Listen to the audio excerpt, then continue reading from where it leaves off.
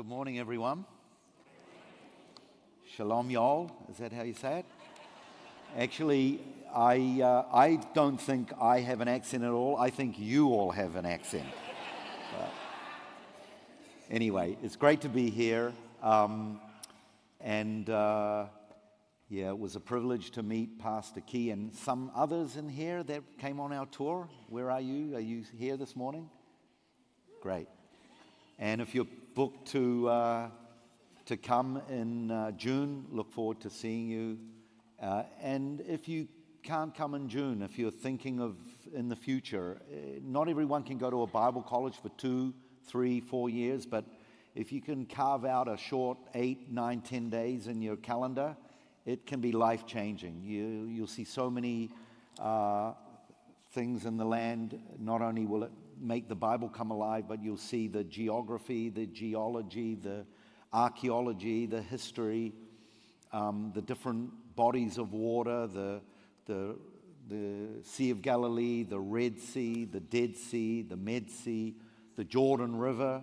In fact, it's been proved that, based on the Jordan River, it's been proved that John was the first Baptist, Southern Baptist, because he baptized at the southern end of the Jordan River.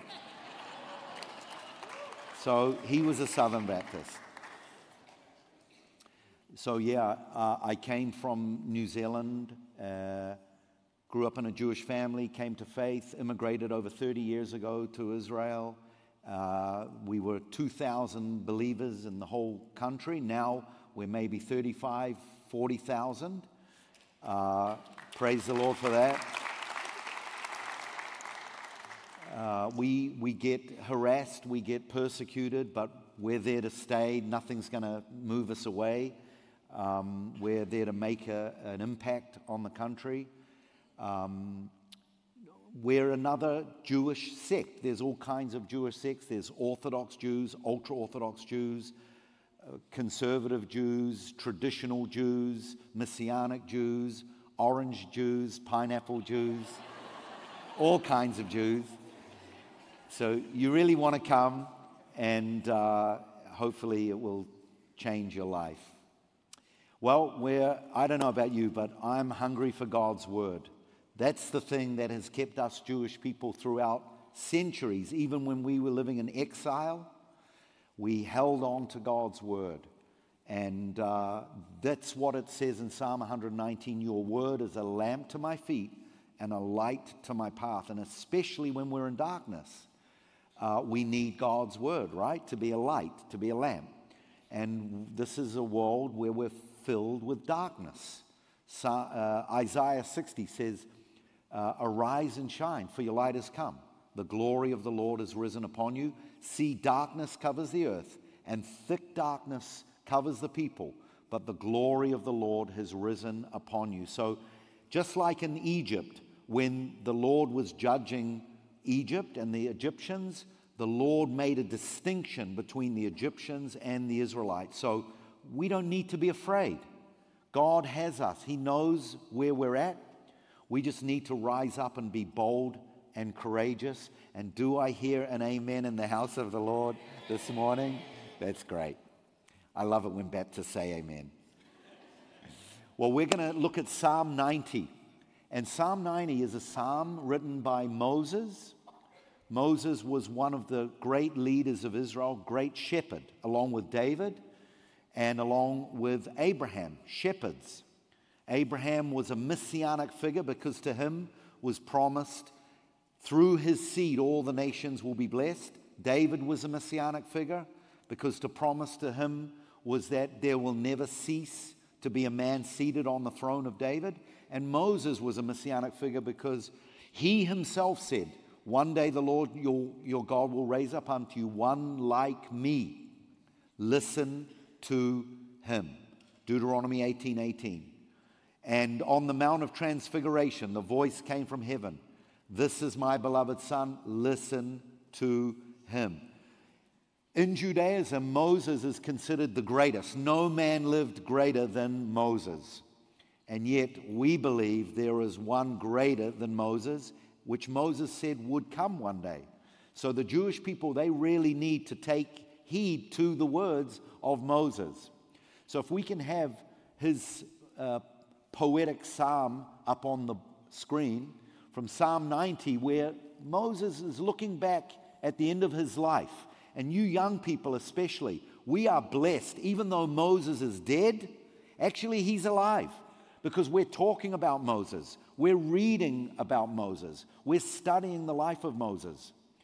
That's why the Lord said God is not the God of the dead, but the living.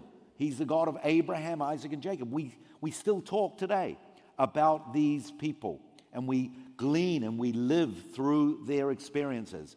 And Moses is looking back at the end of his life, and he said, Lord, you have been our dwelling place in all generations. Let me tell you, Moses is speaking as he's looking back at the history of his forefathers. And he's thinking, he's got a lot of time out in the desert to think about these things. He didn't have a cell phone distractions. He had a lot of time as he contemplated on the lives of his forefathers and how they made God their habitation. You know, the Hebrew word dwelling or habitation is the Hebrew word shachen or shechina, from the Hebrew word shekinah, or English, which means the dwelling place of God, the very presence of God. Where in the tabernacle and in the temple, it says, I will dwell in the dark cloud. And this mysterious presence of God, which, by the way, in AD 70, when Herod's temple was destroyed, there's about 5 different sources that saw the Shekinah glory departing from the Mount of Olives in Jerusalem. 5 different sources. So it was something tangible that you could see. But Moses is saying, well, it wasn't the tabernacle, it wasn't the temple that was the dwelling place. God, you have been our dwelling place.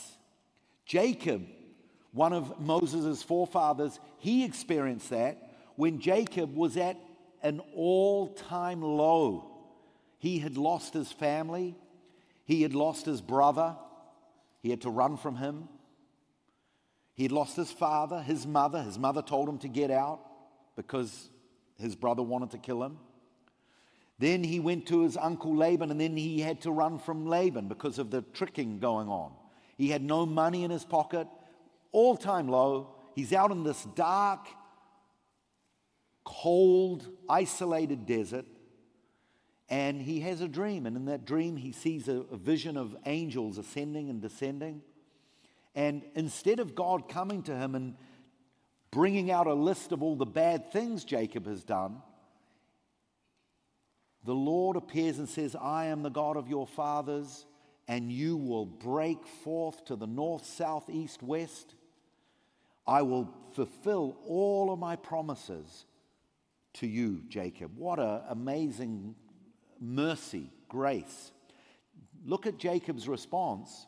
He wakes up, he gets a stone, and he calls the name of that place Beit El, or Bethel in English, which means the house of God. He made it a house of God. God didn't make it. Jacob himself made that place a house for God. It wasn't a big tabernacle.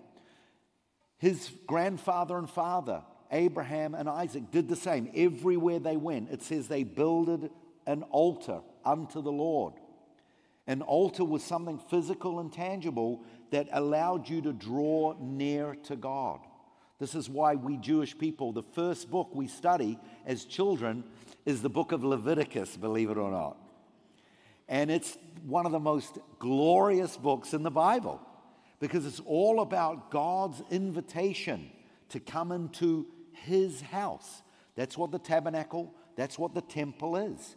It's his house. My house will be called a house of prayer for all nations. And you come through the priests. The priests are there to welcome you. The priests are there to offer up a sacrifice for you. So it's not something that we should be afraid of. And even bringing our sins with us, we can come. So God, not the tabernacle, not the temple, But you, God, you have been our dwelling place throughout all generations. And I just hope that that's an encouragement for us. We don't have to always make it a building or a structured service. Nothing wrong with that. But it doesn't matter where we are. We have the capacity to make wherever we are a house of God, a dwelling place of God. That's why the Lord said, when you pray, go into your secret place. Your heavenly Father who sees you in secret, he will reward you openly.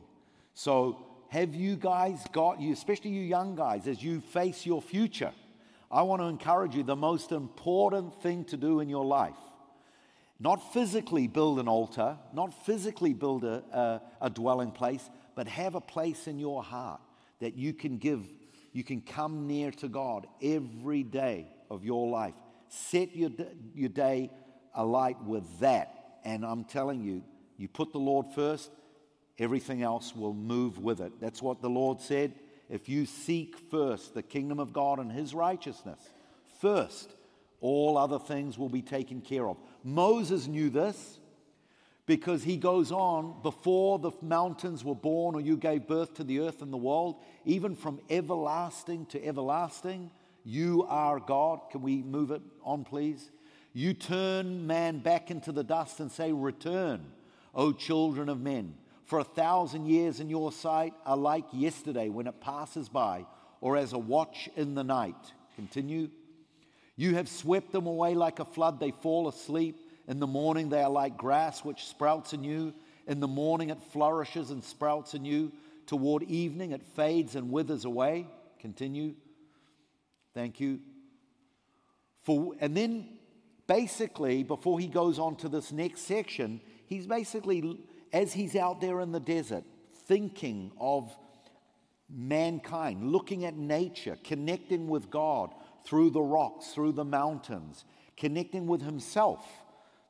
The Psalms, the whole Bible is filled with these metaphors helping us to understand God through nature. God is my rock. God is my fortress. Deep calls to deep at the sound of your waterfalls, and so on. And so he was able to connect to God through nature, but he realized that like the flowers are here one day and they're gone so quickly, so is man's life. And it was the very famous Albert Einstein, who, by the way, was asked to be the first president of the state of Israel in 1948, which he declined.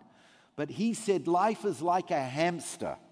Have you ever seen a hamster running around on a circle? And he said, we are like a hamster. Life is like a hamster. We're running around in life doing the same old, same old. Of course, I'm paraphrasing. And then he says, while we're on that wheel, we're looking at our past, our present, and our future.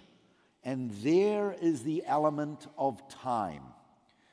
It's a mystery. One day is like 1,000, Moses says. 10 years, all of a sudden, it's gone. And one of the things that I think we struggle with, at least Moses brings it out, is while we're on that wheel, looking at our past, present, and future, a lot of the time we're thinking what decisions we made that led us to this place. What are some of the good things and what are some of the bad things? Because now Moses, he goes into a bad past experience. The Israelites, when they were at Mount Sinai, you remember that story? Moses was listening to the Israelites complain. 2.5 million of them. You know what they say, where there's 2 Jews, you've got 3 opinions and 4 decisions. So he had 2.5 million. And they were complaining. Moses probably said, God, these Israelites are giving me such a headache. And so the Lord said, go up to the mountain and take these 2 tablets. Some of you get that joke. Moses went up that mountain, and the Israelites did something that they shouldn't have done. What was it? They built that golden calf, remember? But what actually led them to that decision? It actually says, when they saw Moses delaying coming down. And I think this is the key to really understanding what happened here. Yes, the golden calf was bad, but it was the delaying. When they saw Moses, they were waiting for this Moses. Who was Moses to these Israelites? Moses was everything. Because up until that moment, the Israelites hadn't really built their own faith relationship. Why? Because they didn't need to. Moses did everything for them. He was the man who went to Pharaoh. He was the man who called down the judgments, the plagues. He was the man who held the rod over the Red Sea. He was the man who struck the rock, who spoke to the rock. Then the Lord, he poured down manna and he gave them quails. The Israelites didn't really have to do anything.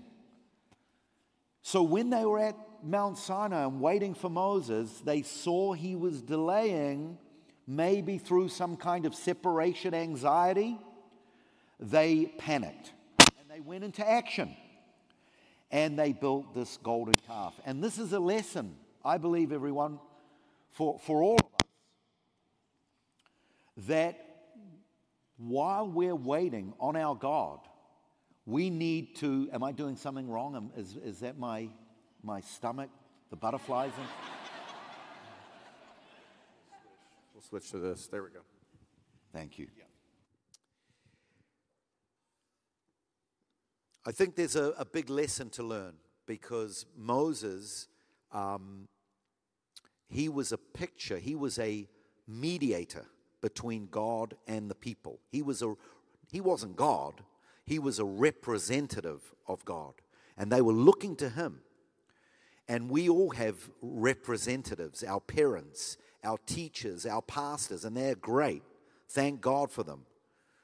But we got to develop our own faith, our own walk with God, because they're not always going to be around when we need them or when we want them.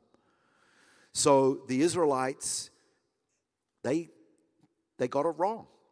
And they built this golden calf. And Moses is saying, "For we have been consumed by your anger, and by your wrath we have been dismayed. You have placed our iniquities before you, our secret sins in the light of your presence." Next. Thank you. "For all our days have declined in your fury. We have finished our years like a sigh. As for the days of our life, they contain 70 years, or if due to strength, 80 years. Yet their pride is but labor and sorrow, for soon it is gone and we fly away. Who understands the power of your anger and your fury, according to the fear that is due you?" Sounds a bit depressing, right? It's like, God, is that going to be life? I screwed up. I made mistakes. I sinned. Is that going to be, am I going to have to pay for it for the rest of my life? The decisions I've made have led me to this place. I've got to live with them. That's it. And, I always say that God forgives us all of our sins when we confess, but he doesn't always deliver us from the consequences of our sins. And that's the part that I don't like. I want to take that out of the Bible. But what I have learned, everyone, is that there is grace even to live with your mistakes, bad decisions. And God can turn it around. He can use it for good. So we need not be afraid of making mistakes. We do our best. And I think Moses, he has a remedy also, or a recipe, what to do in such situations. He says this, "So teach us to number our days, that we may present to you a heart of wisdom." Meaning, while we're waiting on you, God, while we're in this situation, we see our sins before us. We see the situation we are here in life today. The prayers that have not been answered, the financial situation or the health situation that I'm in. What do? Do we just sit down and wait for our prayers to be answered, or do we get on with life? I think we get on with life. We move ahead. We tap in to the God-given talents that we have. You see, my belief, based on my study in Judaism and in life's experience, is that tests in life, they're not just random. Our whole life is a test. And it's to expose in us not only the bad, which we all know when we have certain tests, the bad gets exposed, but what about the good? Have you ever thought about that? God sets up tests and trials and challenges, and He kind of throws us into it, and we don't know if we can do it, and we walk that plank, and we realize that we can do it. And we realize, I didn't know I had that in me. Abraham went through a test. The very promised child that he waited all those years for, God said, now I want you to offer him up. He offers him up. Abraham knew that he was a kind man. He was a man of faith. He was a generous man. He was a hospitable man. But what he didn't know is what the angel said to him. Now I know that you fear me. And guys, the fear of God is where you obey God even when you don't understand it, even when it's against all logic. That's the fear of God. And Solomon, one of the greatest, wisest men, says the fear of the Lord is the beginning of wisdom. So while we're waiting on the Lord for our prayers to be answered, for someone to change, a situation to change, we don't just feel sorry for ourselves and wait. We become proactive. We move ahead and we pray, God, teach us to number our days that we may apply our hearts unto wisdom. And then Moses kind of changes lanes and prays another prayer. Shuva Adonai, return, O Lord. How long will it be? And be sorry for your servants, and satisfy us in the morning with your love and kindness, that we may sing for joy and be glad all our days. In other words, I don't want life to just be one of regret. I want to make my life count. And Moses is probably looking ahead to when they come into the promised land. And remember, Moses, he blew it with the Israelites. God said, you're not going into the promised land. And Moses could easily have felt sorry for himself as he looked over the Dead Sea to the land of Judea. And you maybe think that that's the end of Moses, but actually it wasn't, because Moses prophesied over the 12 sons of Jacob. He transferred the authority onto Joshua, who would be the new leader. God still used him. It wasn't the end of Moses' life. So may God turn our lives, anyone here, all you have to do is look at Moses and look at the example and some of the things that he left for us. And you know, Moses, as I said at the beginning, he's a messianic figure. And we know, as he said, the Lord your God will raise up unto you a prophet like me. Listen to him. We know who that was. The book of Hebrews tells us that Moses was the builder of a house, but Jesus, Yeshua, he is the son. And if you look at Moses' life and you look at the Lord Jesus' life, there are a lot of comparisons to prove that Jesus is the fulfillment. Because Moses was the little baby that was being hunted but divinely spared. Jesus also was being hunted by Herod the Great in Bethlehem, and he was divinely spared. Moses was the man that went up on the mountain and brought us the law. In Matthew 5, it says, Jesus, seeing a multitude, he went up on a mountain.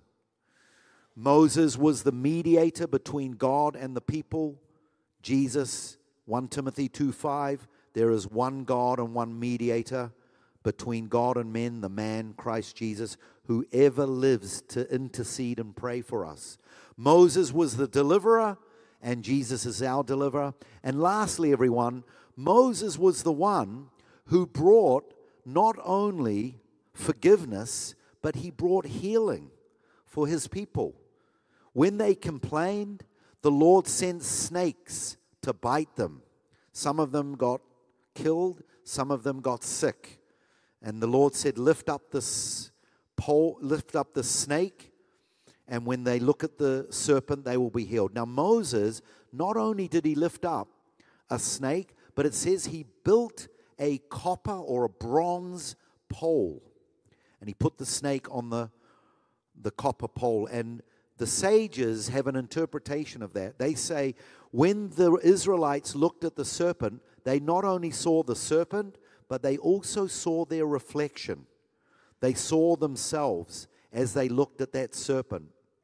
And this was kind of not only a repentance, but it's a penitence. It wasn't a quick gaze, but it was a deep thought as they saw their reflection, as they saw themselves. What led me to make this mistake, to complain, to sin? And it brought about healing. And I love the fact that John 3, the Lord himself said, as Moses lifted up the serpent in the wilderness, even so must the Son of Man be lifted up. Friends, we look at him 2,000 years ago when he died. And that's what we're going to talk about this afternoon, the story of Passover. He was the Passover lamb that was shed, that was crucified, and his blood was shed for us, for our sins. And when we look to him on that cross, not only do we find forgiveness, but as we see our sin, as we not only repent, but we think through deep what made me make these decisions in life. This is where we grow.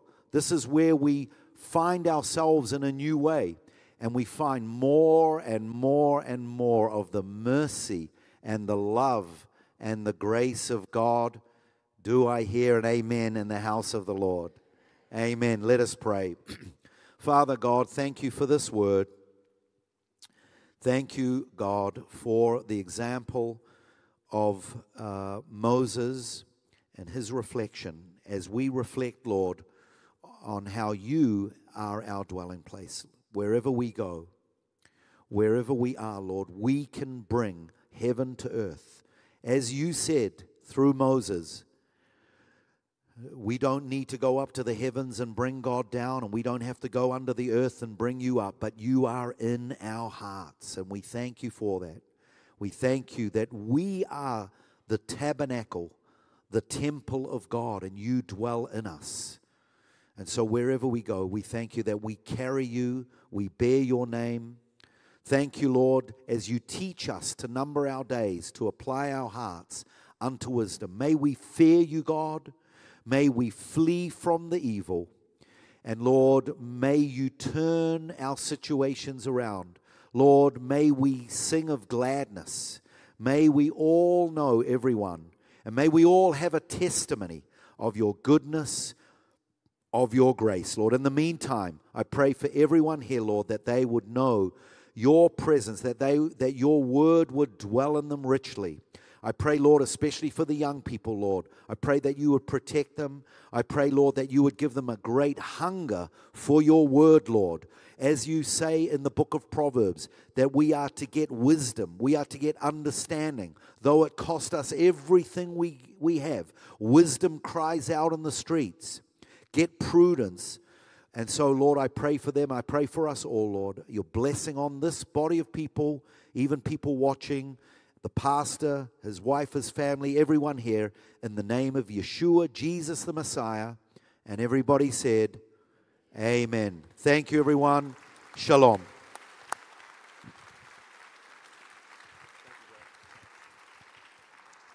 Amen. I know if you're wanting a little bit more of that, it's going to be overload at 4:30. So come and join us at the Seder. One quick thing.